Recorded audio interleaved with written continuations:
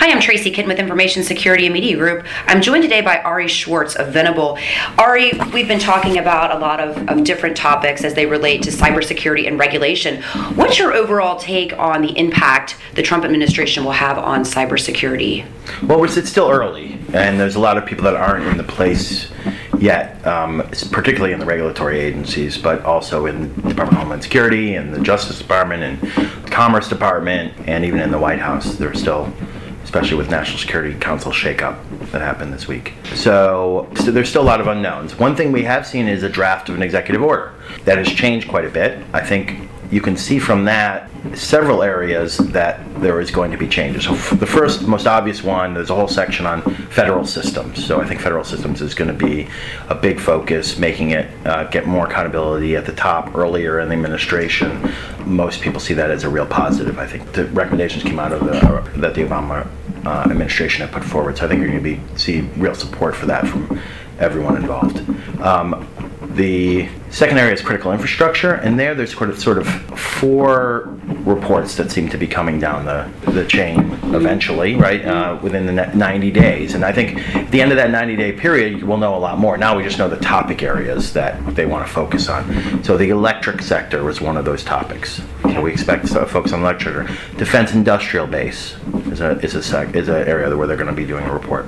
They're doing a report on what they call transparency for public companies.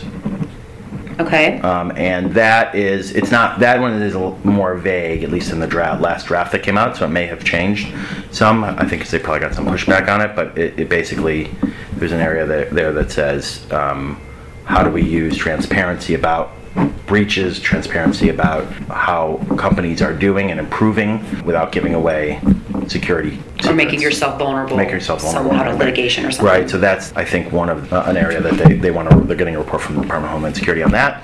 And then an area near to my heart, botnets. They call it core communications. That language may change too from what I'm hearing. That the focus is on Internet of Things and the new botnets, the Mirai botnet being the big story there, that we're seeing botnets of much larger size and much larger impact than anyone expected at this point. It's been past exponential growth, right. You could say. So that, I think, a lot of people are alarmed by, and they want to report on that from Commerce and DHS as well. So that we expect. So we expect those areas to be really highlighted. Then probably one on international norms is what we're hearing now, as well, international, and one on the capabilities of the government, also called deterrence ability of the government. So I don't know if we'll get to see those. They might be classified. It's hard to tell from the way that this was written. So, what do you mean by international norms, though? Help me understand. So one of the big discussions has been that a lot of countries in the past haven't really seen, they say cyberspace is a new area, right? Even the U.S. has said that, right? That's the reason we call it cyberspace, and cybersecurity is because the military says it's a new domain. There also this kind of debate between what we used to refer to as information security. We still call it information security a lot of times, but in the diplomatic realm, the U.S. generally calls it cybersecurity now. And the reason for that is because the Russians and the Chinese use information security to mean censorship. When they say information security, they mean censorship. Okay. And we don't want to confuse that. If you talk about protecting devices and protecting data, cybersecurity, then and protecting networks, you don't run into that confusion over the parlance, right? So where is this written down that you get to, it's not really written down anywhere. The G20 came up with a set of norms that is out there, and there's a suggestion that we need to look at those pretty regularly and see if we need to change them, etc. And I think that the Trump administration wanted the kind of foreign policy realm to think about what those are and what norms they want to push in international discussions. So going back to what we were talking about earlier, we do have some kind of idea about what the topics are and what we might see from these reports over the course of the next 90 days. Do you think we'll get some additional clarification about international norms, or do you think that will be pushed out? Well, that's what I'm saying. I don't know. I certainly think with the deterrence and capabilities report, we probably won't see very much on that one publicly, which will be unfortunate, but because I think at some point needs to be a public discussion about how what government hacking is and how it works and what is defense and what is offense. We tried to do that in the Obama administration. I think in part we were successful. There was this presidential directive that came out.